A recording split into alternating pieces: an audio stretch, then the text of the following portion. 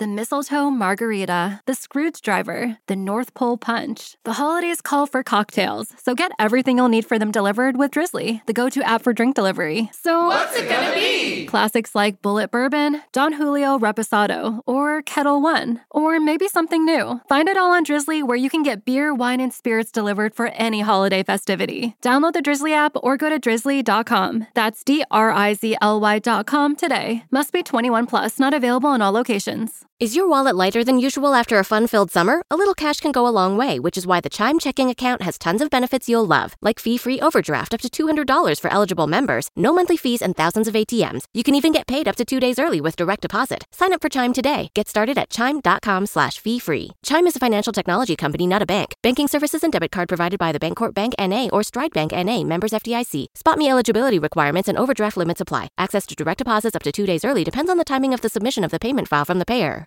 Welcome to On the Verge. This is Zach Spedden, joined as always by Bob Phelan and Nick Stevens. We have a lot to get into tonight as Vivek Shukla joins us to preview next week's Rule 5 draft. In addition, the Orioles have reportedly found their next Major League pitching coach, hiring Drew Frentz away from the Atlanta Braves.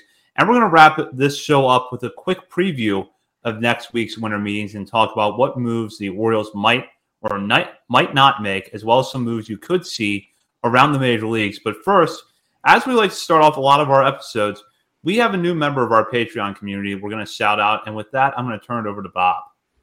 Yeah, we got one here in the off season. You love to see it. Brian Keston, welcome aboard. Single A level, paid for a year up front. You know, we love that. Lock you in. We're not going anywhere, so appreciate it. And be like Brian and join our Patreon. And as a reminder, you can join our Patreon community for as little as $3 a month and have access to our exclusive channels on Discord and WhatsApp. And then at the higher levels, you will have access to bonus daily coverage, which we will soon be resuming later this offseason with our top 50 prospects countdown. You're not going to want to miss that. But in the meantime, we do have a lot of baseball to cover, and that includes next week's Major League Rule 5 draft. And to preview this, we're going to return to a regular guest. He's a longtime member of our Patreon community. He's joined us for the last several years as our de facto Rule 5 draft specialist. To preview the Rule 5 draft, he is Vivek Shukla. Vivek, great to have you back on. Hey, thank you so much, Zach. Thank you, Nick. Thank you, Bob. It's, as I always like to say, it's the most wonderful time of the year. But he's not talking about Christmas. And I'm not talking about Christmas. Christmas is coming a little bit earlier this year, but no, thank you for the opportunity. It's definitely something on the resume builder on LinkedIn at some point.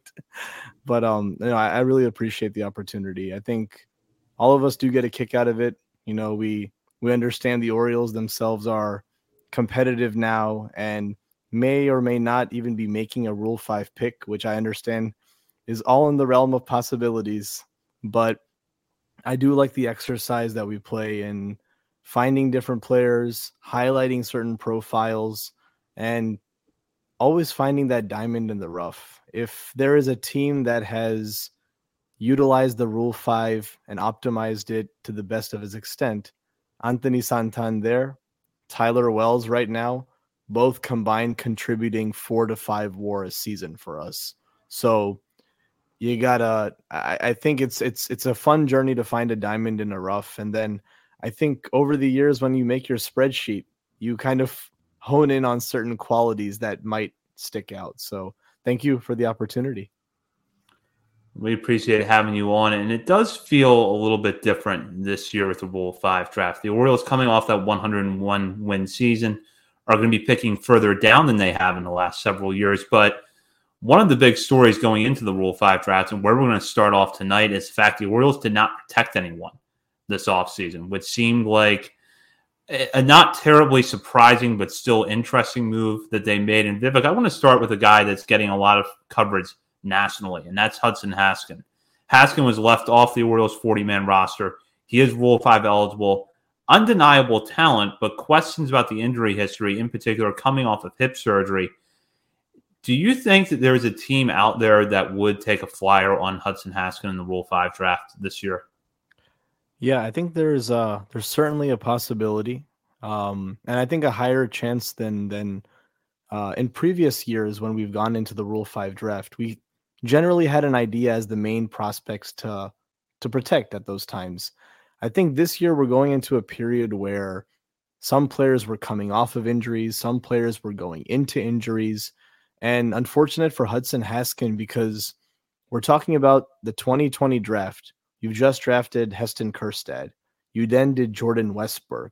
And then on day 2, you started it off with Hudson Haskin. And I think many people had looked at Hudson Haskin because he was a sophomore talent. I think the Orioles wanted to jump on that. I think we went over slot to sign him as a sophomore. So it wasn't an easy sign at that time, but you got the Hunter Pence funky swing comparisons. You saw in AA a power uptick. And I think a lot of us saw that first few weeks when he was at AAA at Norfolk, he was hitting the ball off the cover. So you have this inclination, or at least I do, that he was going to be protected, if not part of a trade. And so it's interesting because in a comparison, Drew Rom, the year that he did get protected from the Rule 5, was obviously protected, stayed on the roster for 1 year, and then added to the Jack Flaherty trade. So at least in my mind, I thought that Hudson Haskin has performed at H3 level, and maybe there isn't a starter upside or a second or third division regular starter, if not fourth outfielder upside, which is still valuable. Maybe the rise of Cowser, maybe the rise of Heston Kjerstad. You have Dylan Beavers. Got to a point where the Orioles have to be very careful of every roster spot. And then I guess at that point, even with 4 openings, they maybe didn't want to fill it up at this time with Haskin. So I think there's a good chance, if people believe in the 39th overall pick in the 2020 draft, and while he's had 2 season-ending surgeries, both in 2021 and 2023, I would still take about a 50-55% chance that he does get picked. I've seen oh man, Haskin. The injury thing does still scare me, but when I was putting together my spreadsheet there, fellow sicko, putting together, it's not as aesthetically pleasing as Vivek's that he shared with us. I have no colors on mine. It's just a boring white spreadsheet. But in doing that and in researching all these guys, granted, I didn't look at a single hitter. Jumping ahead here a little bit, but I didn't look at a single hitter because I'm assuming the Orioles aren't going to take a hitter. If you are going to make a selection in this draft, I don't see why you probably would, to be honest. But in doing a lot of research, there was a lot of Hudson Haskin conversations, right? And even one that sparked up a thought in my mind. It was a Nationals account. And we don't need to get into my thoughts, about the Nationals. Regular listeners of the show are well aware. But I just pulled up their roster, and I don't know half of these outfielders. I don't know who Alex Call is, or Stone Garrett, or Jacob Young. I have no idea who they are. I know Victor Robles, and that's it. And I saw one Nationals account pretty heavy on Hudson Haskin, and I was like, you know who the Nationals just grabbed from the Orioles? Brad Selick, the man who drafted Hudson Haskin. So maybe that's where he goes. But yeah, we've talked about it for a couple weeks ago, and I don't think my thoughts have changed too much about Haskin. This outfield is so deep, and if the Orioles are going to take the risk, I'm fine with them taking the risk, to be completely honest. If he gets selected, good for him, and I hope it frees up some playing time for him, and he's able to get that in his next organization. And if not, I'm also super stoked to keep him in this organization. Like Vivek said, the Orioles did invest a lot into him, and when he has been healthy, he's exceeded my expectations offensively. Nothing drastic, but I'm always expecting him to, not hit as well as he has. AAA, I wasn't expecting the power and limited playing time. He was showing off the power there with Norfolk. So hopefully a full season or 2 in a row, and he can show us what he's truly made of. But I guess time will tell in a week or so. Yeah, at this point, I'm going to go into the Rule 5 expecting him to be drafted by a team. I don't know if he'll stick all year, but like Nick said, I think he nailed it there. Like, if he doesn't get picked, that's awesome because he's shown flashes of really good potential. And I feel like because of the injuries, there's still plenty of development there that can be made. And I think he has a little more upside than a Ryan McKenna with options, as I have characterized him in the past. It's a little overblown that, but if he does get picked, yeah, that's awesome for him. And I could see the Nationals being a fit there actually, but hopefully he gets some experience and he comes back to us somewhere in the mid season and becomes great depth, and he'll get added before the 2025 season or something like that. But yeah, at this point, they've made their decision and it's time to roll the dice. They messed up with Zach Pop potentially. I mean, who knows? It's not like Zach Pop has lit the world on fire, but he's been a decent player. We'll see what happens. I'm excited to just see how this all plays out. Even though the Orioles might not select anybody, it's still fun to watch, and you get to learn about some players like relief pitchers who otherwise you might not have heard of. In our lead up to, or in our recent Rule 5 preview, we focused more narrowly on the players we thought the Orioles might protect. We had a lot of pitchers in that mix, Bob, Nick, and myself, and we weren't really confident that any of them were 100% sure of getting protected, but there were still some interesting arms in there, whether it's someone like Trey Mago, Gene Pinto, or guys coming back from injury like Mago, Kyle Bronovitz, Zach Peak, not to mention Ryan Watson in there, who just a year ago was the Orioles minor league pitcher of the year. Vivek, I'll start with you on this one. When you look at the crop of pitchers that the Orioles did not protect, do you think any of them have traits that are going to appeal to other teams? Yeah, no, great question. I think as of right now, in terms of like the numbers that I'm looking at, I do understand their decisions in terms of not protecting these players, but it kind of goes back to maybe like what philosophy I'm using when I'm finding these players to potentially look as Rule 5 candidates. So a great example that was brought up on the few podcasts before this was Kyle Bronovitch, right? If you can harness the double knuckle curveball in one way and use him up as a multi-inning reliever, one characteristic that the Orioles do love is strike throwers, and Kyle Bronovitch is a strike thrower. So I can see why him in the high vertical arm slot and the way the curveball plays off of that, the fastball can play. I can see why Kyle Bronovitch was included in that trade, and there's still certain hope. But I think the fact that he also got injured, sometimes I think some teams can look at injuries as like a bonus. For example, even a couple players on my list are players that did end the season on an injury, but I always think of the Anthony Santander example. You literally got to split his time in 2017 and 2018, and then you got to use his options, which was so beneficial, right? Now you get 3 years of options. You can put him in the minor leagues and see if you can harness the best out of them. And, it worked out for Santander. But I think Kyle Bronovitch, if people are into his knuckle curveball, that's one trait. I think we saw Jeff Pontus last year write about Gene Pinto, how his slider is over 3,000 RPM. That's another thing that someone could actually harness. Brandon Young, at times, I think one of you guys mentioned his velo was, I don't know what injury he had, but he was up during AA. Like, these are all different traits that I feel like if a team really did believe in their arsenal, then they might want to optimize. So even though these players were not protected, they still do have value, and they could rise into be either being traded one day or they themselves could help the org. Garrett Stallings is a phenomenal innings eater, and I think some of us saw some really phenomenal starts when he was on his game. He had one of the highest increases in velocity. So if someone is looking for a fifth starter, innings eater, and they saw one of those starts from him, then absolutely I could see that.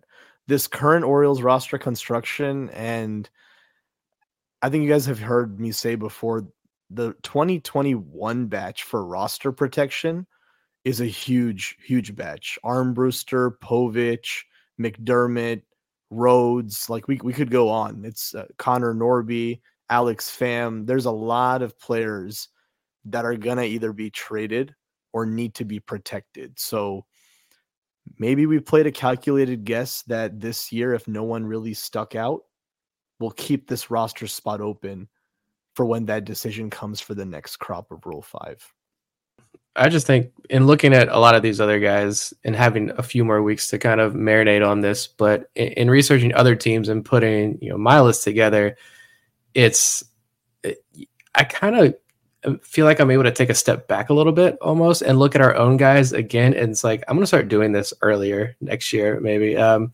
Just because I feel like, I look at a guy like Trey McGowan and I'm like, the Orioles should have protected him. I'm looking at a guy like Kyle Branovich, I'm thinking, yeah, he's probably going to be selected. And then you look at the crop that's out there, though, and I try to compare these guys. Like, Branovich has a really good knuckle curve, but like there are a lot of guys coming off injury who have like pumping 99, 98 miles per hour. And it's just kind of like, it's hard to decipher which teams are going to value which traits in these different pitchers and see. It's a calculated risk, but I will say there are a lot of options out there. A lot of guys coming back from injury, guys with loud tools as well. So I feel a little bit more confident that these guys are going to stick. And it's not saying anything negative about these guys. Yeah, there's still development to go with all these players because they're still minor leaguers. They're coming off injuries. They still got they're young. Gene Pintos, he was 2 years younger than the competition at AA. These are a lot of still younger guys that still have development to go. But I do still continue to feel confident that at least in the major league phase of this draft, I think these guys probably stick around in Baltimore. Hopefully I'm not being too optimistic though. I hope so, especially Gene Pinto. If he gets picked, I'm going to be a sad boy. But yeah, I think, like Nick said, these are the Orioles got like 5 or 6 pitchers that are worthy of being taken, and that means probably most teams have multiple guys. I'm dying. Most teams have multiple guys that are worthy of being taken, I'm sure, with one standout pitch, whether it's a slider or a high 90s fastball, like Nick said. So, yeah, I think it's just a matter of what teams scouted which players and who they like. But I think the Orioles have some players that are candidates to get picked, but I still think Haskin is the most likely overall. Well, and I think that's a good segue to the next thing we want to talk about, which is who the Orioles might take in the Rule 5 draft. They're obviously picking lower this year than they have in a long time, coming off that 101 win season. And chances are, if you're looking at, here's a top 10 prospect list of players available in the Rule 5 draft, most, if not all of those guys are going to be on the board when the time, most of those guys are not going to be on the board, I should say, when the Orioles pick comes up. But there's still a chance to get some talent later in the Rule 5 draft. The Orioles have shown in the past they can do it with 2 guys that Vivek mentioned at the top, Anthony Santander and Tyler Wells. Neither one of them were picked early in the major league phase of the Rule 5 draft. So that's some history to consider. But Nick, I'll start with you here because I know you've been taking a deep dive into it, as has Vivek, who we'll go to in a moment. What stands out to you about this year's Rule 5 class just across the board around the major league? Again, I only looked at the pitching. If Vivek wants to talk about some of the hitters or what stands out there, I don't see the Orioles going the hitter route with the way this roster is constructed and looking at who's sitting there in AAA. So I didn't really go there. But just generally speaking, I think this is a pretty deep class of guys that I'm finding. Like I said, I didn't do a super deep dive here, but I still came up with 40 names on my list that I'm like, and honestly, I'd say probably 30 of them I think are legitimately I'm taking a look at. Like I want to look more into that. I think they can be serviceable out of a major league bullpen right now. They've got more than one trait. It's not just the Kyle Branovich, double knuckle curve. Like they've got high velo. They've got high ground ball rates. They've got multiple innings. Some of these guys have 100, 200 innings at the AA or AAA level. I think if you're looking for pitching, and I think the Orioles have 4 open spots with the 40-man roster. I do think that if you're going to take a flyer, it's a chance to get a free player here. Essentially, you're paying $100,000, so then league minimum if they stick on your roster. So it's essentially a free player. There are some possible hidden gems among this pitching group here that could be serviceable out of a bullpen, and even some of these guys that are coming off injuries. There's a couple names in particular I wouldn't mind looking at a little bit more. They're coming off injury, and maybe they're not going to be guys who are going to be able to go out there every 2-3 days for you and be reliable, like high leverage arms, but you can use them in like low leverage situations, I think, for a couple of months. Maybe you have some IL stents, a la, the Santander conversation there. You have some IL stents, phantom IL stents or whatever there to kind of prolong this, but there's more upside there with some of these guys. I think that you keep working with them, there are some future potential starters among this group as well. So if you're looking for pitching, I think this is a good year to try to grab at least one and see what happens. Yeah, it's interesting looking at the list. Like, do the Orioles do a Tyler Wells thing where they get a guy who they like as a starting pitching project after the year he's taken, or do they lean more a one inning guy who maybe can just be good right out of the gate and just stick around for quite a while? I've heard of some of these guys on Vivek's list, like Cole Wilcox, big name out of the draft a few years ago. Tobias Myers, former Orioles draft hand, if I'm not mistaken.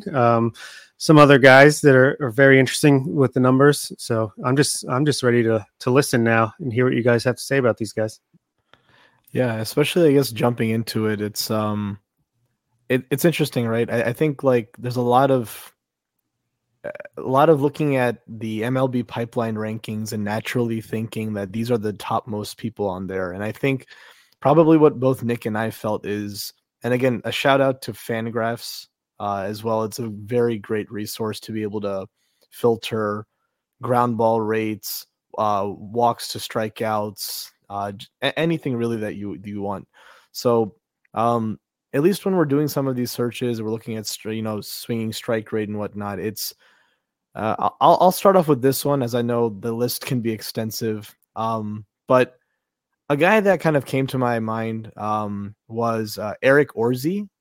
And Eric Orzi is in the New York Mets organization. And I know at first it may look like that, all right, it's the New York Mets at the moment. They're half rebuilding, half going for it. So what does this really mean? And I'll kind of categorize this right now with Eric Orzi, Ian Seymour, and I'll even throw in RJ Dabovich, for example. Now, Ian Seymour was working out as a starter, but I'll start off with Eric Orzi, where one thing you'll love about this man has a very filthy 60-65 grade splitter. It is phenomenal. He's a 2-time cancer survivor, and he was at the University of New Orleans. In the 2020 draft, he does get picked and gets an opportunity with the Mets. And he is someone in his first year in 2021 post-COVID made it all the way through into the minor leagues and got to AAA. He's actually been at AAA, unfortunately, for the last 2 years. And he hasn't been called up yet. And you're probably wondering why. So his ERA has hovered around 4.5. This year it was 5. It was 81 strikeouts and 61 innings. So you're looking at a lot of strikeouts per innings, at least over 9. And the one thing about him is not just the fastball, because the fastball itself has some really good characteristics. I saw an article, again, 18 to 19 inches of induced vertical break, a really nice splitter. And I know this organization loves that from Felix Bautista, who we won't have for 2024. But I wanted to bring up again, he's been there for 2 years. The Orioles have been looking at him in the International League. So they've played each other many different times. He's someone who's first year Rule 5 eligible, and he has a tendency to pitch 1 to 2 innings. And while he had some good months and bad months, I wanted to leave with Eric Orzi that his final 11 innings, he only allowed 4 hits and had 22 strikeouts. So 22 strikeouts in 11 innings. Google this guy, look on Twitter, find that beautiful splitter that comes out of his hand. I think this would be a fun characteristic to work with. Both fastball sitting 93 to 96 at times with a beautiful splitter. So this guy I know is not on many people's boards, but I was getting excited watching some of the video, and I think he definitely, for at least being 2 years there at AAA, deserves a shot. Yeah.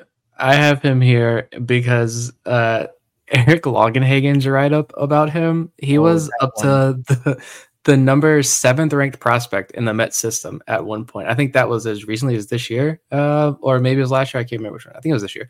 But 7th ranked prospect in the Met system. And this is quoting from Longenhagen's article. Orzi's beautiful spiral staircase arm action is short and repeatable, and he has especially good command of his breaking ball. His best pitch, though, is the splitter, which descends as if it's on an invisible playground slide on its way to the plate. He could stand to refine the fastball location, lift closer to the top of the zone than in the meat of it, but otherwise he has all the ingredients to miss bats with all 3 pitches. Just beautiful writing, to be honest, there from Longenhagen. Very descriptive. So, yeah, and if you're looking at, all right, staying out of the heart of the plate, I mean, the Orioles love got the hoppy fastball that flourishes at the top of the zone, right? That's one of their bread and butters. So if that's considered a weakness of his, you bring him in, you fix that up a little bit. What kind of guy do you have? So. I want him for more prose like that to be written about Orioles players. Seriously. His walk numbers at Syracuse were not good. If you look at those numbers from a year ago, but we've talked repeatedly, going back to the spring and the summer, how challenging the AAA level was for pitchers this year. So a spike in the walk rate does not concern me as much as it would in years past. And with that splitter, you've got an attribute that we know the Orioles like to work with. Yeah, I like Orzi a lot. And Vivek mentioned Ian Seymour there from Tampa Bay. Tampa Bay's got a couple of interesting arms. Cole Wilcox, I think Bob threw out that name there. Yeah, we could talk about him if you want to, because I think that's a super intriguing option. But Seymour, I'm going to give him his flowers, even though he's a Virginia Tech grad. I won't hold that against him. But he was like a 2nd-round draft pick by the Rays, and it seems like the stuff is all there. The command's there. It's a violent delivery that I absolutely love. And he had an interview with David Lorilla over at Fangraphs. Getting tongue-tied there. Sorry, David. Over at Fangraphs, I think last year. And it was a really great interview there. And David said he pitches ugly and looks good doing it. 5-pitch mix. He doesn't care to dot the corners with. He dares hitters to hit his stuff, and he wins most of the time. Talk about induced vertical break, 20 to 21 inches of induced vertical break on the fastball, 40 inches of separation between his changeup and his slider. And he throws exactly what we heard a lot this year, what the Orioles were doing with their pitchers. Set up that catcher's mitt right in the middle of the strike zone and throw it there and let your movement do the work. That's exactly what Seymour mentioned in this article. That's what he does. He lets the movement, insane movement on his pitches, take care of the work. Just throw it right down the middle. He says he tries to throw it right through the catcher. So injury risk there, but Tampa Bay with him and Cole Wilcox, I just feel like Tampa Bay is in a situation that they're usually in. There's too much talent. There's not enough space. And these guys were, ideally, they probably love to keep both Seymour and Wilcox, but there's just no room. And they probably don't think they'll be able to use them in the major leagues right now. But if you're another team, like, I see a role for these guys right now in the major leagues. No, absolutely. To be honest with you, I didn't understand why he wasn't protected, because he got through the Tommy John. This is a guy who was fast-tracked to AAA in 2021 and then had the injury and had to get the Tommy John surgery. But he returned this year. He made 13 starts. He had a 1.5 ERA, 46 innings, 46 Ks. And his fastball velocity may not be up, but I remember in 2021 watching Ian Seymour videos of his fastball running up from the left side up to 97. Give it a year, see if he's back. If he's just coming back from Tommy John surgery, I do absolutely see Ian Seymour being picked. I would be surprised if he wasn't, because Cole Wilcox I could certainly understand with respect to the control. It's also a very live arm. If we saw him also at Georgia in the same rotation with Emerson Hancock, it was fun. But Ian Seymour, definitely for me, I have a bit higher because it's definitely a profile that whether it becomes a future starter or if he's a multi-inning reliever for us right now, It's like your three-headed monster of DL Hall, CNL Perez, and Ian Seymour. And I think there's a lot of fun there with Seymour. And another quick shout out, I guess, for Tampa Bay. I mean, there was a lot of guys on the Tampa Bay system. I'm always amazed by how they can churn out the best in some others. Anthony Molina is another guy who's a legit prospect. He's 21 years old. He made 13 starts as a 21-year-old at AAA, but he's left unprotected. His ERA was around 4.5. But again, I think he's more of a contact pitcher at the moment. He's not missing as many bats. But again, a team like Oakland, Kansas City, if they want to start off and give a young guy a chance to one day be in their rotation, that's another candidate there. So, yeah, I could probably go on, but I'll take a bit of a break there. Whether we take them or not, I'd love to see Tampa lose some of this talent that they have just sitting there unprotected. And I think if we take Ian Seymour, could get a lot of "Feed Me Seymour" jokes from the musical about the Venus flytrap. Body Shop of Horrors, or yes, Little Shop of Horrors. Little Shop of Horrors. Yeah. All right. I don't know where my head was there, but looking at the two Rays prospects here, and Seymour and Wilcox, the one thing that jumps out at me about both of them is that they have starter traits, but would profile nicely in a big league bullpen next year. Here's what I'll throw out, though. Wilcox is listed at 6'5", 230, right-hander, has some velocity. That's a type that we know Mike Elias likes. Would that be a factor, you think, in the Orioles taking Wilcox if he's on the board, despite some of the struggles that you just mentioned, Vivek, in particular with the control? Yeah, I think it could definitely be a bit of a factor there. I mean, we've seen the trend of 6'6" Brian Baker, 6'8" Felix Bautista, 6'8" Tyler Wells. I know the list goes on. I think the height would definitely be a factor. Just to even name someone else, Carson Ragsdale, for example. Watch this guy pitch. He was second in strikeouts in 2021. Now, granted, he was pitching in A-ball, but he was a college draft pick. Really nice extension, 93 to 96 fastball, and then a beautiful curveball. And because he's 6'8", it's a really nice extension and close to the plate, so it plays up more. And even though he'll likely not get picked because he hasn't pitched in AA or in AAA yet, I do see the Orioles sometimes do have a tendencies to find those unique properties, whether they be deception, extra extension, or a notable pitch. I think definitely it's something that could give Wilcox the upper hand. I think just the name itself of Cole Wilcox, you think about how, I think, Nick, it was that article you had shared where you had two organizations, the Padres, draft him and pay over slot because he could have gone back to college. And then you had the Tampa Bay Rays who clearly believed in them. And now you're kind of sitting at a point, if people have seen Cole Wilcox and the potential of what he can be, it's a fun live arm that you can maybe work with. I do believe there was maybe some injury history as well that might steer some teams away, certainly. But because I've also seen Seymour come back from the Tommy John surgery, and again, if you look at his numbers, I'm still at awe as to why he wasn't protected, especially given how many of the Rays starters got hurt.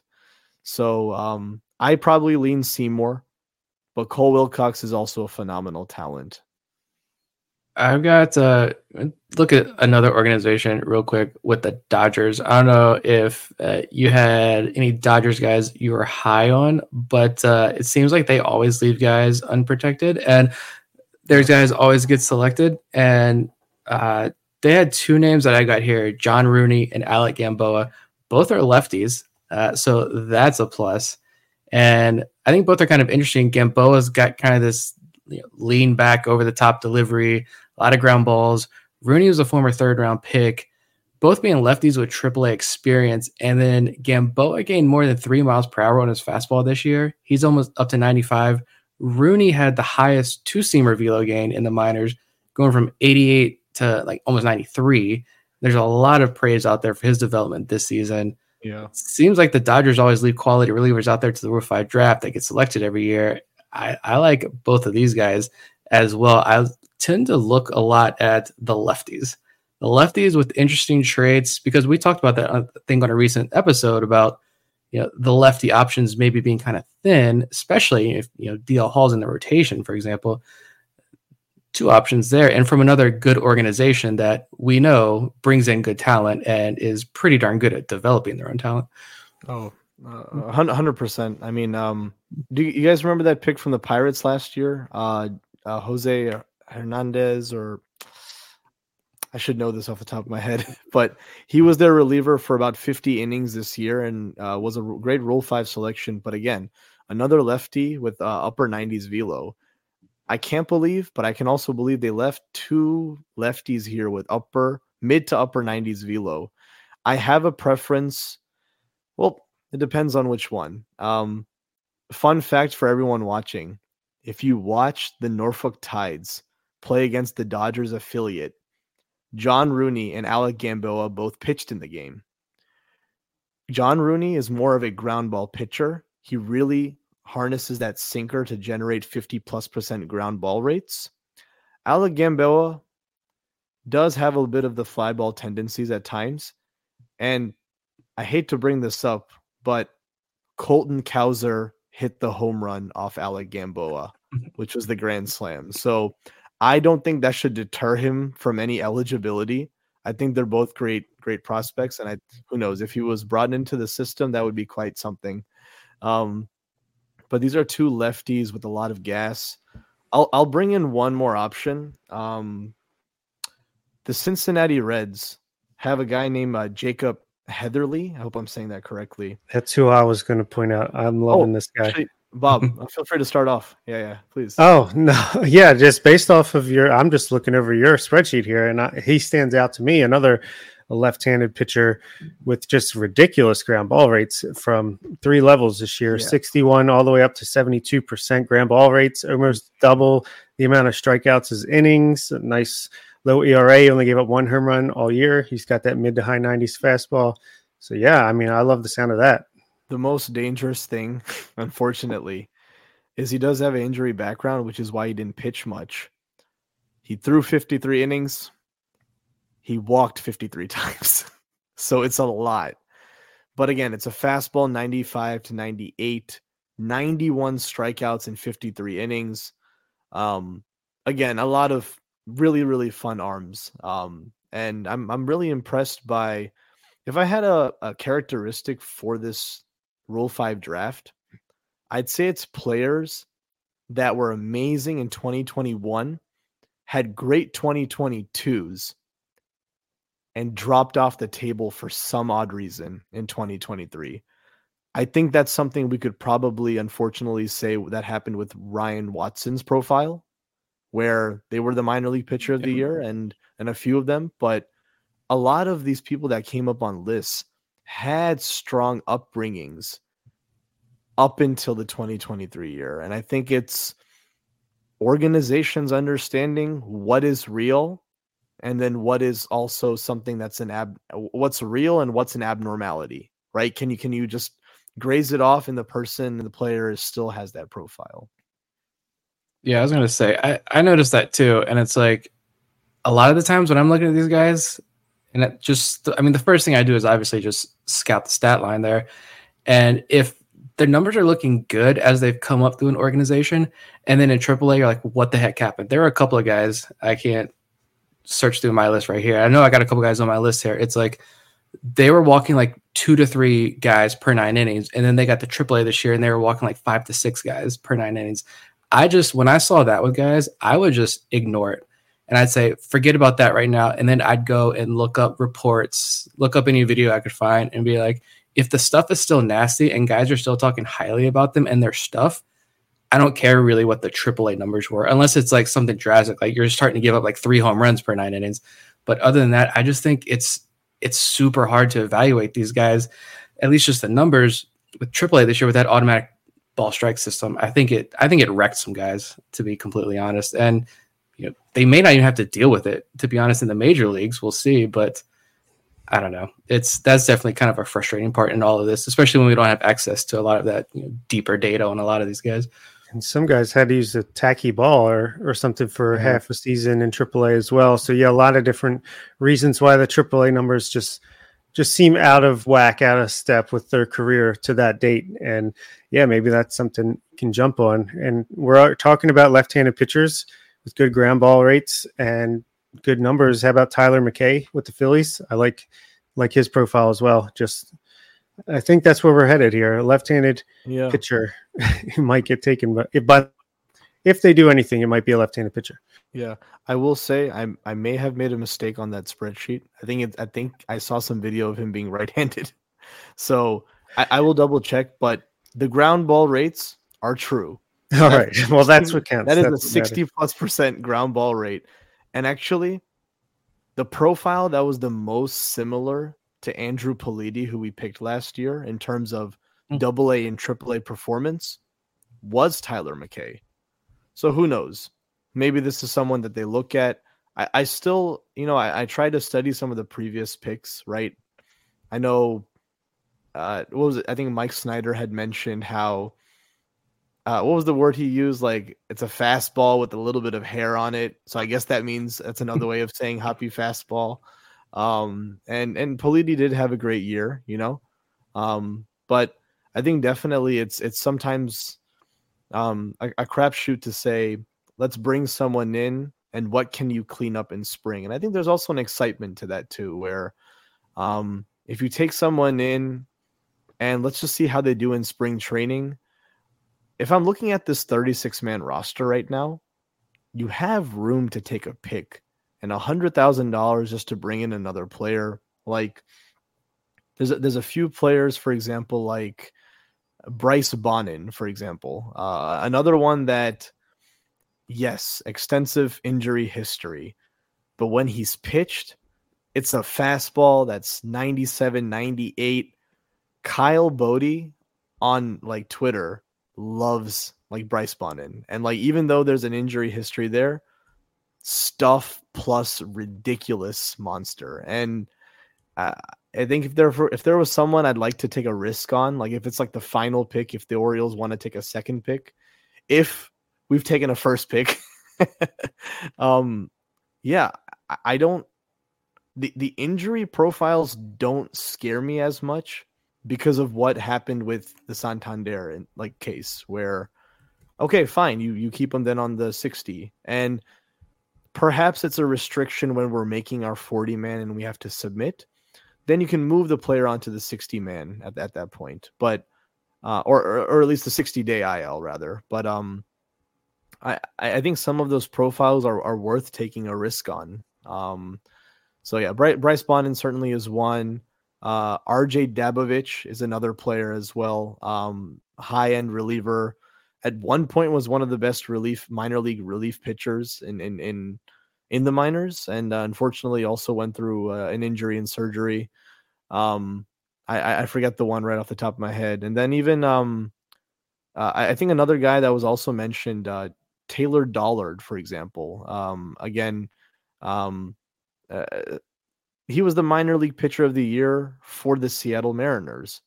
You guys saw how Bryce Miller, Brian Wu, and Emerson Hancock all got called up.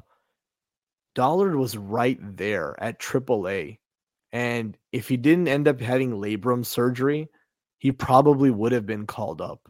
So for any team, again, looking for an opportunity for that fourth, fifth starter, I think there's room here, at least in terms of potential for someone to go out and get an innings eater or someone who can be in a multi-inning relief role and then potentially develop as a back-end starter.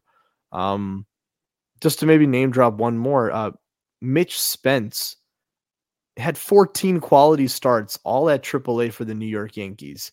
He had articles going into when the Yankees were in the September timeframe and they were struggling to find pitchers. They had to turn Michael King into a starter. They didn't call this guy up, but there were articles asking maybe he should be next in line to go get a starting position. He threw the most innings in the minors this year. 14 quality starts, 163 innings, 153 Ks. It's a really nice cutter / slider that he has. Fastball can be low 90s, but sometimes top at 94. If anyone needs innings this year, go get yourself Mitch Spence as well from the Yankees. So there's kind of, if you're looking for a specific need in the Rule 5 draft this year, I think I'm also leaning a lot on the arms. I'll probably take a bit of a break, but I think like the bats itself is there's a few good bats I feel that certainly could pave their way as well. Well, and just to add on about Spence, what you mentioned, Vivek, about the articles questioning whether or not he was going to get major league time, that kind of fits where Andrew Politi was last year with the Red Sox. Just really steady production at AAA. The Red Sox didn't have a lot of pitching at the end of the 2022 season. People were questioning, should they bring Politi up? They didn't bring him up, and they didn't protect him. But then the Orioles saw enough to take him in the Rule 5 draft. Now, obviously, they didn't protect him, but that could, foreshadow a little bit that if someone like Spence is available when the Orioles pick, that he's someone they would take a flyer on.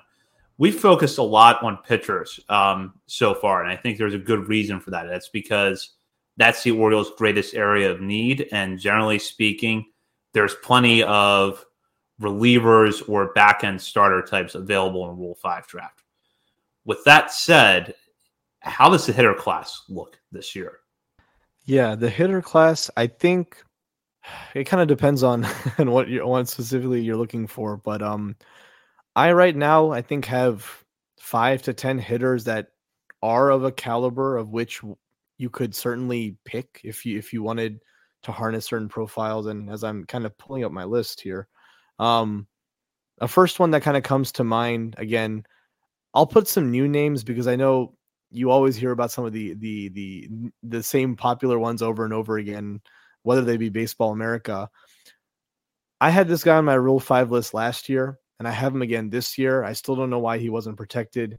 He was a teammate of Kyle Brnovich and George Kirby back at Elon. He was their shortstop, Cam Devaney, in the Milwaukee Brewers system. And he's someone who plays shortstop and second base really well. Just coming into the year, he had already spent time back at AAA. He himself this year had 271 batting average, 362 on base, and then an 823 OPS, all at AAA this year in Memphis. So, the Orioles and other teams have certainly, at least in the International League, been able to see him play. But Cam Devaney, I think, is another special bet that could fit in your middle infield, whether he's at second base or shortstop. Another guy that I love, and it's similar maybe to a Ryan Noda profile. And you guys also know I like Justin Yurchek, who was in the Dodger system. But the reason he's not on my list right now is he hasn't signed off with the team. So he's technically not Rule 5 eligible.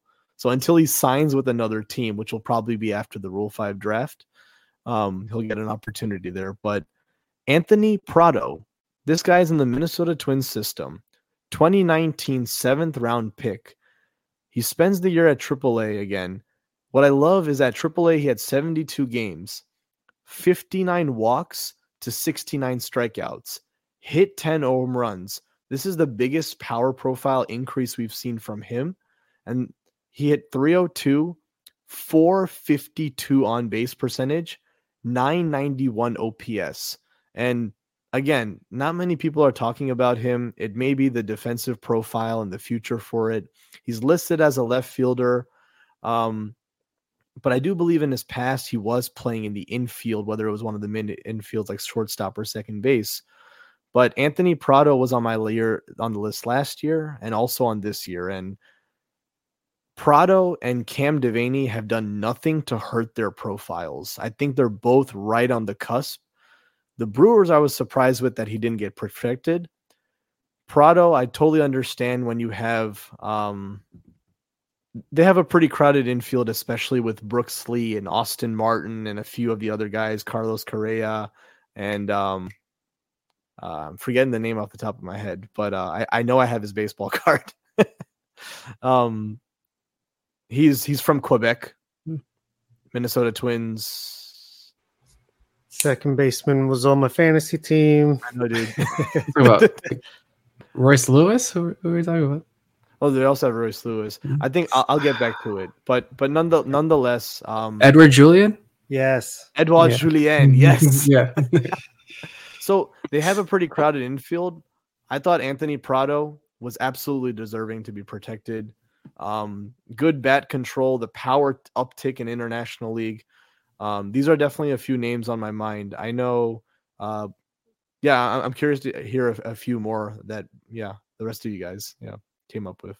Looking for a fun way to win 25 times your money this football and basketball season? Test your skills on Prize Picks, the most exciting way to play daily fantasy sports. Just select 2 or more players, pick more or less on their projection for a wide variety of stats, and place your entry. It's as easy as that. If you have the skills, you can turn $10 into $250 with just a few taps. Easy gameplay, quick withdrawals, and injury insurance on your picks are what make Prize Picks the #1 daily fantasy sports app. Ready to test your skills? Join the Prize Picks community of more than 7 million players who have already signed up. Right now, Prize Picks will match your first deposit up to $100. Just visit prizepicks.com/play100 and use code play100. That's code play100 at prizepicks.com/play100 for a first deposit match up to $100. Prize Picks, daily fantasy sports made easy.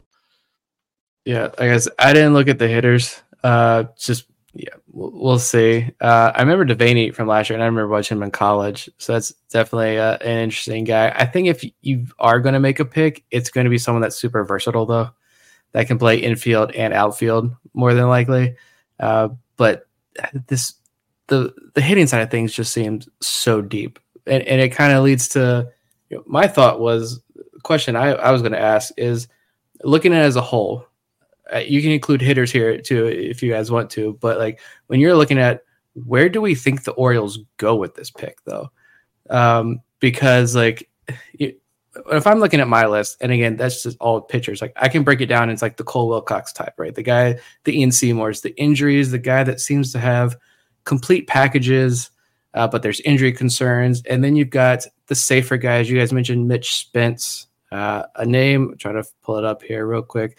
Austin Pope from the Arizona Diamondbacks is a guy that I think it could be another really top elite option as well. I mean, the guy pitched in the Texas League and the Pacific Coast League and didn't allow like any home runs, struck out like 29-30% at both levels, wasn't walking any guys, ERAs and FIPS down in the 2s and 3s and 2 of the toughest leagues to pitch in. You could go that route as well, the safer route in the Mitch Spence types. I'm glad Vivek brought up Bryce Bonin from Cincinnati because I was going to throw that name out there. It's like he hasn't pitched in pretty much 2 years, but he's like a data monster that flirts with 100 miles per hour, and he's Kyle Bodie's favorite Reds pitching prospect. So like I feel like that holds a lot of weight. Or even someone like Christian Chamberlain from the Royals. I'm going to throw this name out there because he had a 41.5% strikeout rate in high A and a 36% strikeout rate in double A. Mm-hmm. And went from throwing 92 to like 95, 96 miles per hour with a, quote, nasty overhand curveball. I think walks were an insane issue, but he was teammates with Adley Rutschman for 2 years at Oregon State. Like super risky. Like there's the super risky guy. There's the super safe guys. I think like Mitch Spence would be a super safe guy. There are your guys like Austin Pope who seem really major league ready. There are your guys with higher ceilings like Ian Seymour. Like, where do we think the Orioles go here with this pick? I think it's part of it's going to depend on how the board plays out before they pick, because they are picking further in the draft. They're not going to be able to really dictate their own strategy.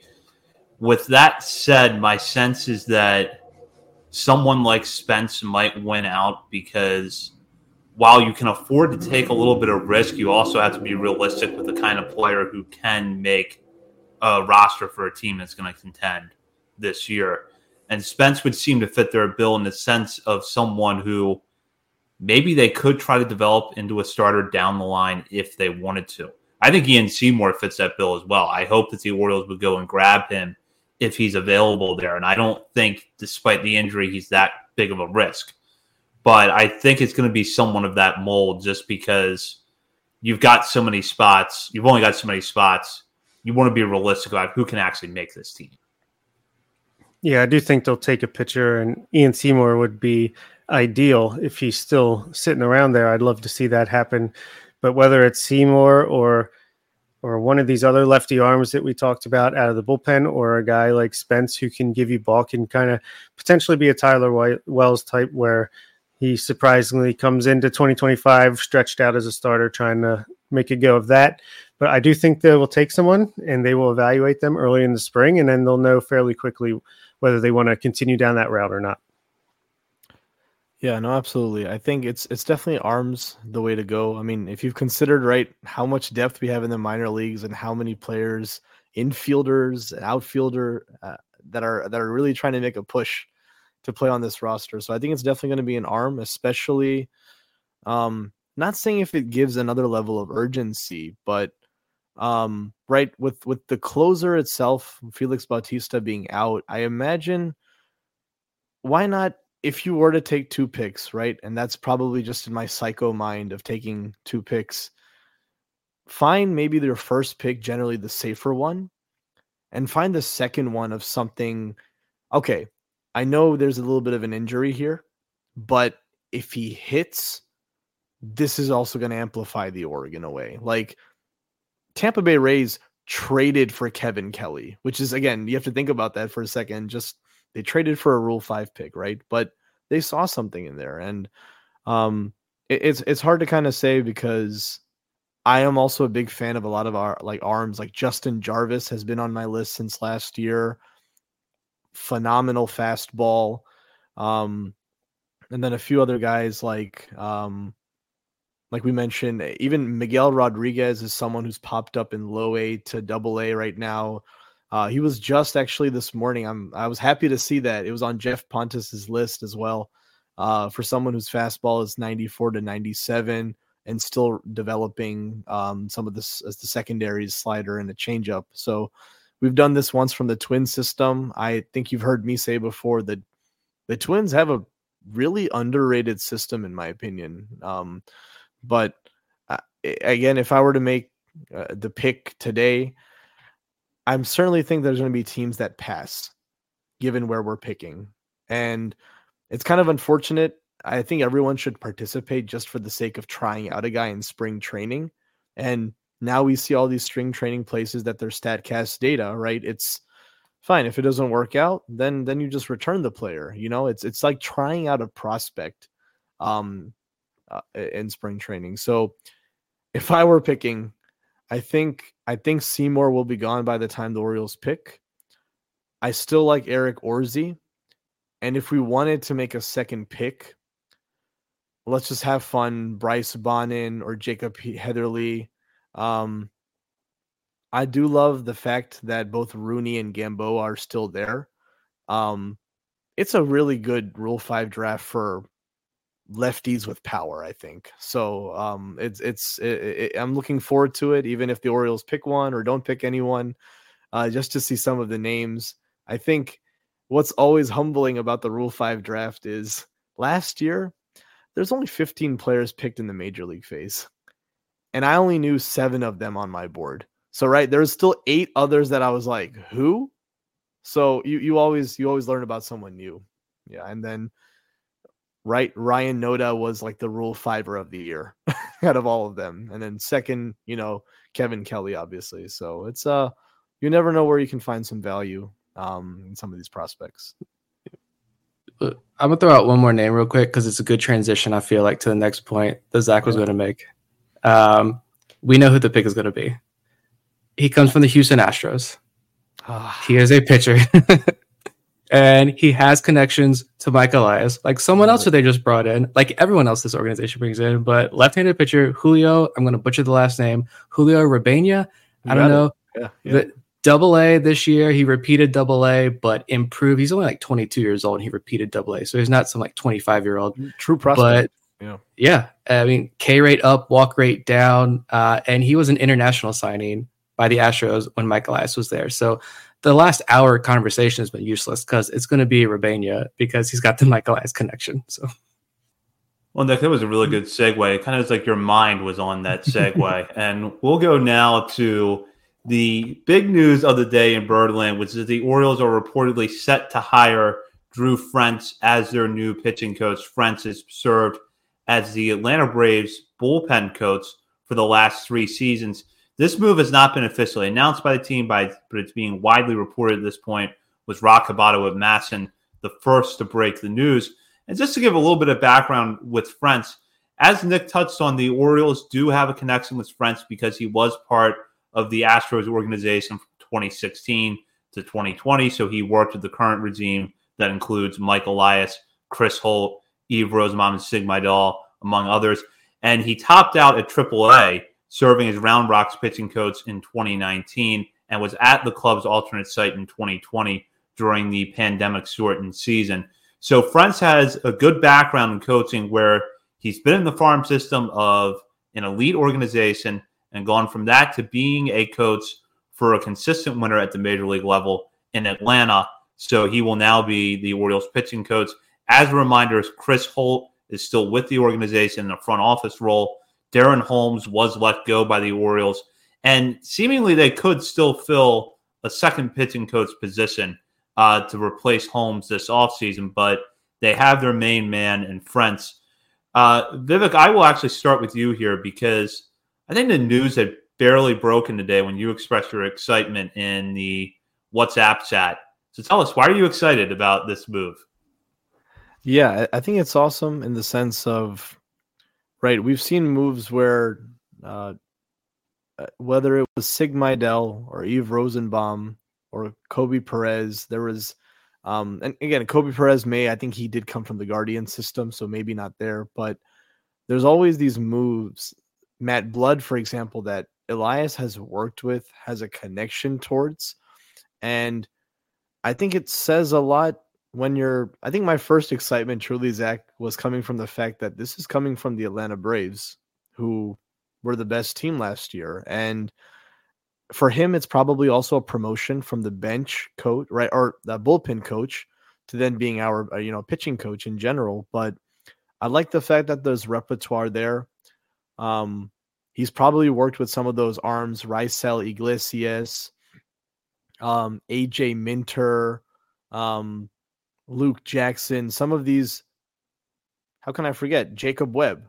He's probably worked with Jacob Webb as well. So there's a bit of a familiarity there, and I don't know how much of a relationship he has with the starting pitchers as well over there in Atlanta, but I think the Orioles did well here, at least in the sense of, and we don't know who the bullpen coach will be. I think all of us are very much appreciative of both Chris Holt, but also Justin Ramsey for all the work that they do. And perhaps there is a promotion in Justin Ramsey's future because of such of the great work. But I like this here where when they promoted Chris Holt, they didn't get complacent in who would be the next person to come in. This feels like an active search to make sure, let's find someone who we have a repertoire with that we can bring in.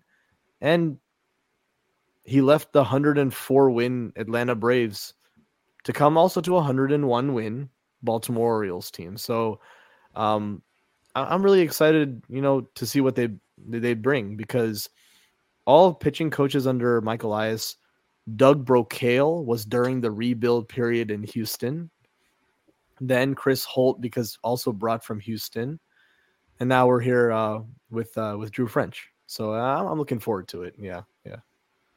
Yeah, I'm still holding out hope as well for Justin Ramsey to get that second pitching coach position, whether it's bullpen coach, assistant pitching coach, whatever they end up calling that slot. But I do not keep up with bullpen coaches around the league and all that, so I did not know who Drew French was. But after reading up on him, makes a ton of sense to me. I'm starting to get a different look at the whole Mike Elias bringing in guys that he's worked with before, and girls in the past, whether it be Houston, St. Louis. To me, it reads like, he put such an emphasis on the clubhouse chemistry for the team and for the coaches being on the same page. And I feel like just the fact that he brings in guys that he's worked with. That to me says, I know the character this guy has.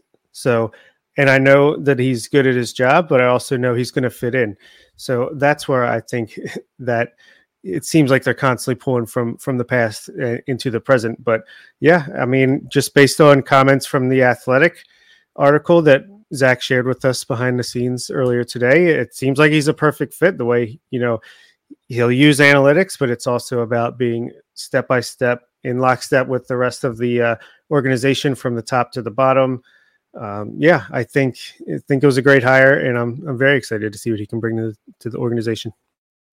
Seems like he fits the mold of a lot of other coaches in this organization that we've come to know pretty well. He seems like, again, just from really that one article, because I'm not going to sit here and pretend like I knew who he was before today either.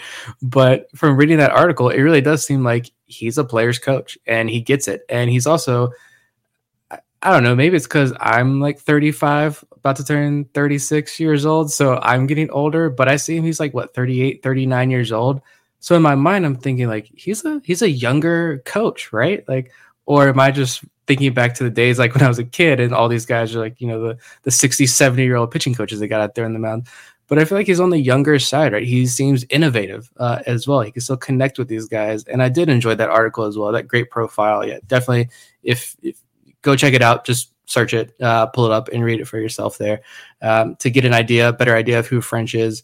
Seems like he's the player's guy that fits that mold. And I do like the idea that he's younger, but he's a veteran who's been on the major league side of things for a couple of years now, grinded his way through the minor leagues, but has been on a World Series winning team, right, in Atlanta. So he's got that experience. He's going to bring that over to Baltimore. And I do really love the idea of still pairing him with a Justin Ramsey, or maybe Ramsey's content with his role as, I think, upper minors, technically, pitching coordinator, specifically the Norfolk Tides pitching coach, or maybe it's one of the younger guys from Double-A. We saw Ryan Fuller go from Double-A to the big leagues. So maybe you look at down the list a little bit, bringing one of those guys up to the major leagues as the assistant pitching coach or whatever unique creative title they want to give him.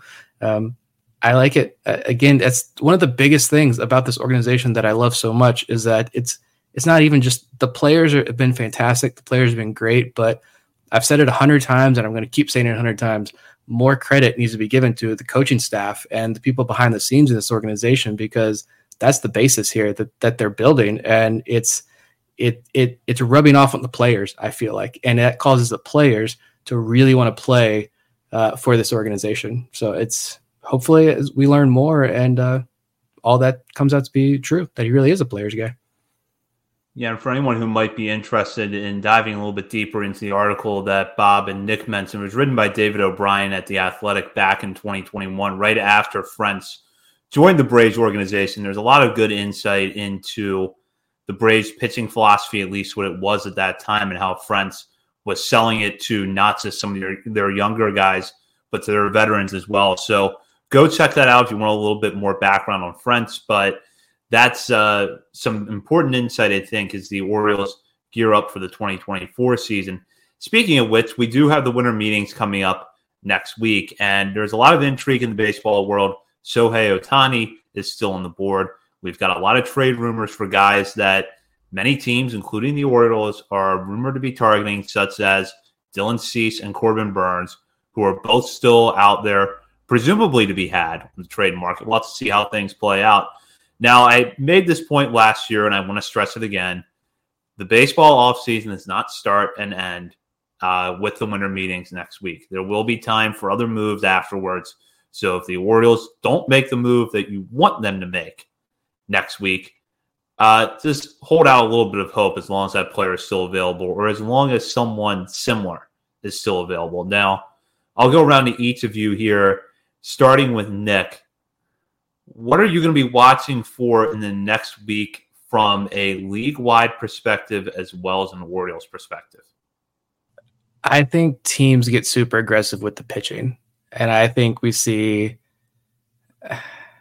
I'm hopeful at least that, hopeful that there's activity, but not hopeful in the activity that I think could happen, that we see some of these, more of these pitchers go for kind of ridiculous prices. That's what I'm afraid of the most, is that it seems like pitching is at a premium this offseason. And at the trade deadline, I remember thinking, okay, yeah, you got the Jack Flaherty trade. It was fine. He served a purpose for the regular season at least.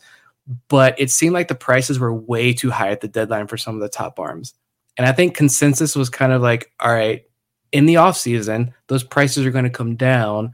The Orioles have the package. They can put together any package they want, obviously, for any player they want.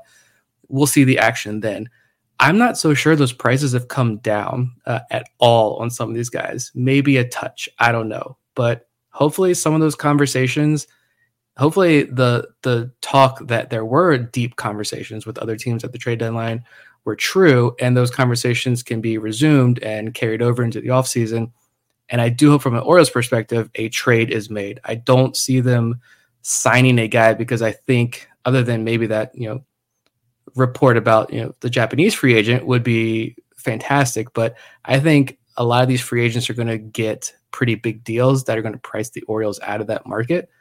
So I'm hoping from an Orioles perspective, we see that trade, rip the Band-Aid off finally, and let's make the big trade, hopefully for a pitcher. But at the same time, like just because the Orioles can put together a package, right? It's a two-way dance. The other team also has to accept this is when Michael S. was on the show, he said 99.9% of trade discussions fail. They don't end up happening because it's extremely tough to put together a deal. And the Orioles can't just sign anybody they want to. Yes, money is a big deal, but there are other factors involved with a lot of these guys. Aaron Nola took a little bit less to return to Philadelphia, right? Like that's it's like I want the Orioles to make a move as well. But I am kind of getting a little concerned that chaos is going to ensue next week. Like Zach mentioned, when that move doesn't happen for the Orioles side of things. And we have to wait a little bit longer for that move to hopefully happen. Yeah, so badly do I want to have an emergency podcast on Sunday, Monday, or Tuesday before our next regularly scheduled program. That would be a lot of fun. Would love, we've been highly anticipating the winter meetings and just off seasons in general the past couple of years to see that big trade, that big move. Let's let it happen once. Let's do it. Even if it doesn't happen this winter meetings, I feel like something big is going down this offseason. But it's Mike Elias, so it'll probably be like the week before spring training starts, and yeah, it'll have Orioles fans in an uproar leading up to that. I think he loves doing that. But just give me something, a trade for a Seattle Mariners starting pitcher, an unexpected trade of like Austin Hayes and Ramon Urias for some other position player that's just give me something off the wall. Give me a signing of some sort. I'll take that Japanese import. That sounds really good, especially for the money. Just Orioles fans are hungry. Just give us a breadcrumb. Give us something next week. Yeah, absolutely. I think I definitely have my, you're coming after a 101 win season, and I'm sure there's a game plan that's in place in terms of what to do. I don't know if, and kind of connecting back on what Nick was saying about, I mean, that was from the case of like trades and there being high prices for being able to acquire some of the starting pitching. I know there was a rumor out there where it was hard for us to offer multi-year deals for some of these pitchers. And that makes it tough, right? Because we saw the deals that Jameson Taillon signed, or we saw the deal that Taijuan Walker signed.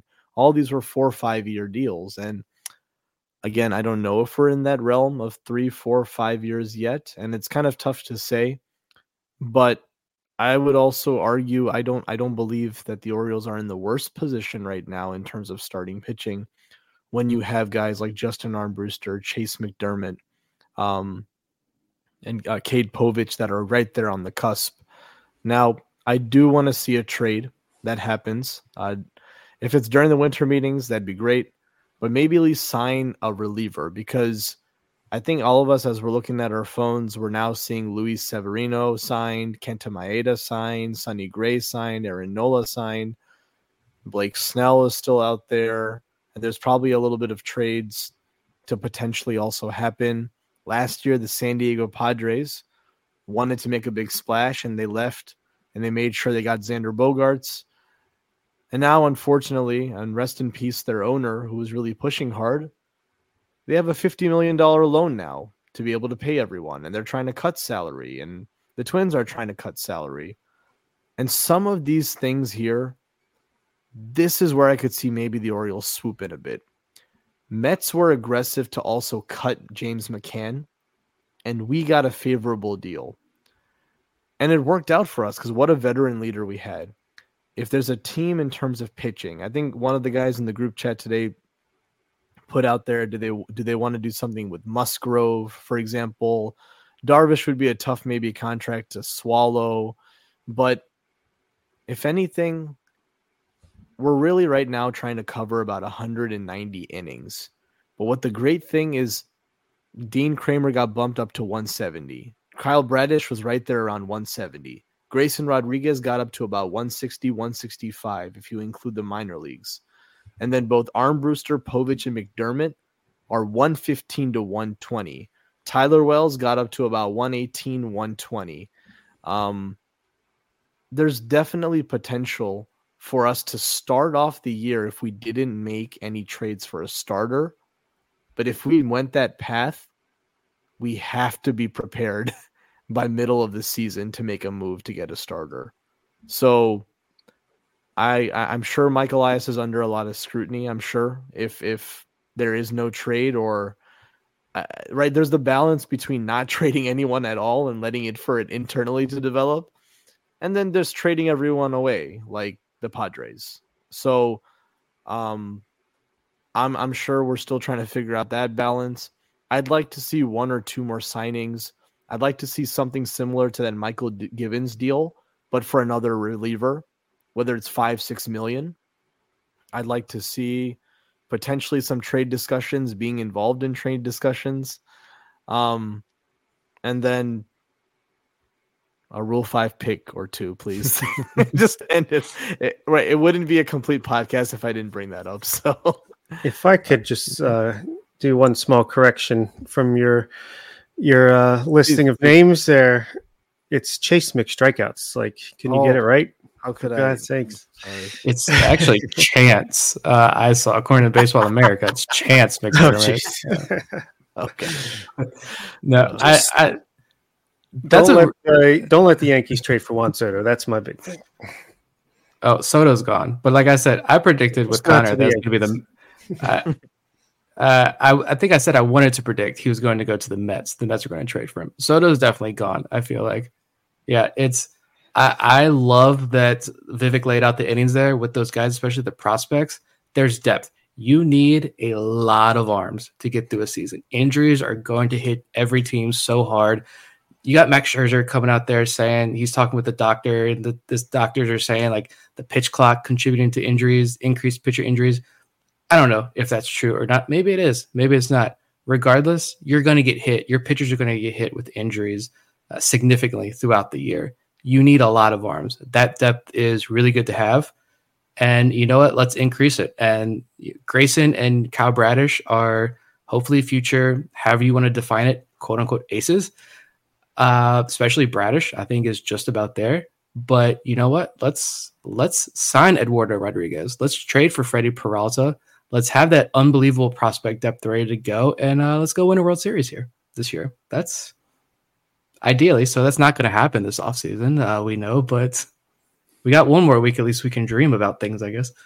There's one of two things are going to happen. Either the big move is not going to happen this offseason, or it will happen tomorrow night at 11:30 p.m. when Bob, Nick, and I can't do an emergency podcast. Maybe not. I don't know. We'll have to see how things are at that moment. But if the Orioles go out and sign Sota Imanaga and add him to the rotation, they bring in another pitcher, I would be happy with that. I know a lot of people really want Dylan Cease, and I like Dylan Cease, but there's a limit to how much I like Dylan Cease. Frankly, if there's a guy I'm going to go out and try to pry away from a team this offseason, it's probably Mitch Keller. But that's a separate discussion for another day. Regardless, though, I do think in the next week, the first shoe on the pitching trade market is going to drop. It's a question of who it is. Is it Dylan Cease? Is it Corbin Burns? Is it Shane Bieber, who a lot of teams are rumored to be interested in? Is it going to be Tyler Glasnow, who I don't think is going to be in the Orioles market, because I don't think the Rays are going to deal him in the division. I don't think the Orioles should deal their prospects in the division. But if Glasnow goes to the Reds, the Cubs, or the Dodgers in the next week, that's going to set up the rest of the market. And that's really what I'm interested to see.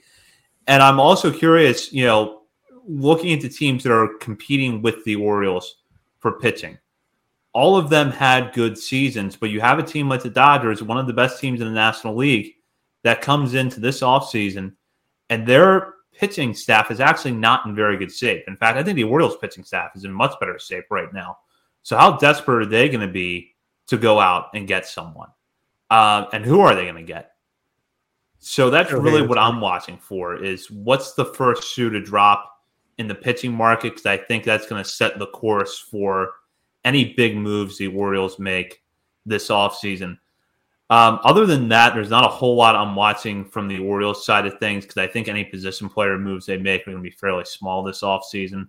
But it's really going to be who's the first pitcher to move, what is the price, and how does that set everything into motion? And is the fact that, the Orioles aren't necessarily being linked to every major pitcher that's available for trade, does that mean anything? Or is that this front office working quietly behind the scenes? We'll have to find out.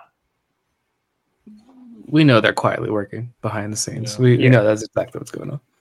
Yeah, Cole Irvin surprised us out of nowhere. And I think that was a January trade. So mid to end of January trade. So,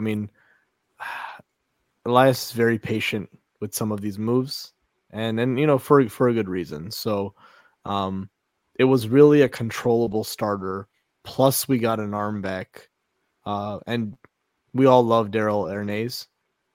So we all wish him the success. I hope he does become like the face of that franchise for Oakland, genuinely, but right. It was something that came out of nowhere. So, right. Even if we're not in any rumors, even though it's fun to be in rumors, I'm sure they're working the phones and getting the table set for right now that you have a 100-win season and you've won the division.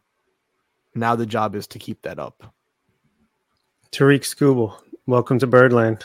Oh, wouldn't that be something? Man. Yeah. I also want to see everyone freak out when Cody Bellinger gets over $200 million contract and people are like, oh, shoot, I thought we could have had him for like 3 years, $50 million. Yeah. Yeah. I almost wonder, I know Ohtani's doing everything in secrecy, but I wonder. That lines up perfectly with the Orioles' way of doing things. Sounds like a match made in heaven. I wonder if he's the type of person though who behind the scenes is like, I want to get this done now, and I wonder if that would be the first major shoe to drop. And if the Dodgers end up getting Ohtani, well, never mind. Now I'm thinking out loud that's irrelevant because he's not pitching next year. Yeah. So never mind. Whatever Ohtani does is irrelevant, I guess. He's not coming to Baltimore, so yeah. Never mind. I was banking on the fact that, okay, maybe if Ohtani can't pitch in 2024, he'll take a 1-year deal somewhere else to prove it. But it's like, who am I asking a 2-time MVP to prove it? Like, this is but nonetheless, I think if anyone is maybe potentially looking for a prove it deal, I'd love to see some traction on Lucas Giolito. And I say that from the standpoint of quality starts. Like, it really is nice to go for the flashy pitcher that's also out there. That's like an ace. Don't get me wrong. But when you think about it, Kyle Gibson did give you 17 quality starts. That was 17 opportunities to win a ball game, right? To be able to be put in a position. Bradish gave you 18. Kramer gave you 14. So once again,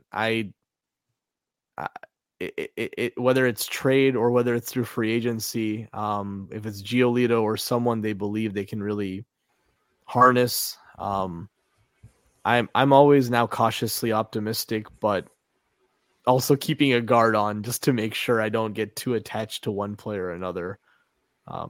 Yeah. Things get louder. Things get. Go ahead, Bob. All right. Things get kicked off Monday morning. Mike Elias walks in Adley Rutschman's been signed to a 10-year extension. Gunnar Henderson's been signed to a 12-year extension, or one or the other. Come on. If we do nothing but just that, I don't even care about signing anyone else. That's fine. We'll just run it. We'll run it. We'll run it back. Yep. Yeah. I was like, even if it's just Giolito, even if Giolito's the only starter, honestly, I know a lot of people, it's going to piss a lot of people off and they're not going to be happy with that. Honestly, I kind of would I'd be fine if that's your big starter and you bring in, I can't remember his name. So the Japanese pitcher that the Orioles are being linked to, or if you bring in another quality depth option as well and continue to add to that depth, I'm going to be fine with that. And then the trades can happen at any time. But John Mioli had a great piece today, I think, in the Baltimore Banner. Like, the pickings are slim. And with Nola gone and Sonny Gray gone, the free agent pickings are super slim now. So if you can walk out of that with just Giolito and you're able to turn things around there with him, you pull off the trade later on, I'm down. Yeah. I mean, I still think, right? I mean, if we look at it, Kyle Bradish, Grayson Rodriguez, John Means, Dean Kramer, Tyler Wells, Cole Irvin. You have 6 potential guys who could be the starters. DL Hall. And then DL Hall. How could I forget? Then 3 other guys that are at AAA that got AAA experience right now. Like, it's the most unpopular thing for me to say that we'll be fine if we don't make a starting move right now. But if it's to then check out mid-season and see what the prices are, then maybe so be it, right? Because I think all of us are kind of excited to see what these arms can do. Arm Brewster is a great strike thrower. Chase McDermott, I think we've all seen that electric fastball and how his slider is playing. And then Cade Povich, we've seen him when he's on and is consistent what it can be. So, yeah, you still have to make trades and be consistent, and maybe we do part with one of these arms one day. But I think Giolito at least gives you that bridge. But even if you don't make that move, let's be aggressive in some of these conversations. I'd like to see the Orioles linked to some players and discussions, whatever does leak from our front office. Well, we'll certainly have our eyes on that next week at the winter meetings, which are taking place in Nashville. In the meantime, Vivek, thank you so much for joining us on tonight's show. Now, our loyal listeners know where to find you in our Patreon channels. But where can our other listeners who maybe aren't quite patrons yet find you? Sure. No, thank you for the opportunity. On Twitter, my Twitter handle is IJustShukya. It's kind of a play on my last name, SHUK. And what I will be posting is before the Rule 5 draft, I'm hoping to have this list out by either Sunday or Monday. I do want to be able to drop my final list, my board of all these players, along with just my preference of a top 30. I've probably explained some of my preferences already today. But yeah, I'm looking to see how many of these names come off of the board. But it's always an educational experience because, nonetheless, I had another list from last year where, oh, hey, this guy got included in a trade. Oh, hey, this guy actually got some playing time in the majors. So, right, whether they're Rule 5 or they don't get protected doesn't mean they don't have value. And I think this whole exercise is about finding value where it necessarily gets overlooked. Couldn't agree more, and that's why we enjoy having these discussions with you, Vivek. And Bob, anything you want to add here? Yeah, don't forget to check out our new Discord server. Vivek's there as well. It's a lot of fun. We're a week in, and I think it was a good decision to move over to Discord. I'm having a good time over there.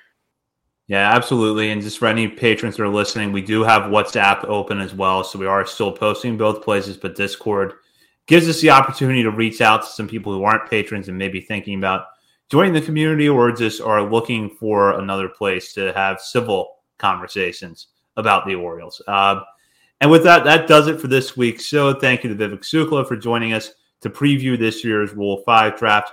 Bob, Nick, and I will be back on the air next Wednesday at 8:30 Eastern to talk about what has happened in the winter meetings so far. We may also have some other things for you in store. You'll want to check us out on Twitter, Facebook, Instagram, and TikTok in the meantime, and we'll release more information about next week's show as soon as we finalize it.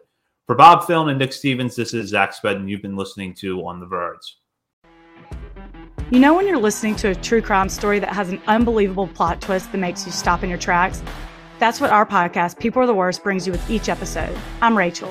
And I'm Rebecca. We're identical twins who love true crime cases that make you say, didn't see that coming, and we hate the people responsible for them. Listen to People Are the Worst now on Apple, Spotify, or wherever you get your podcasts.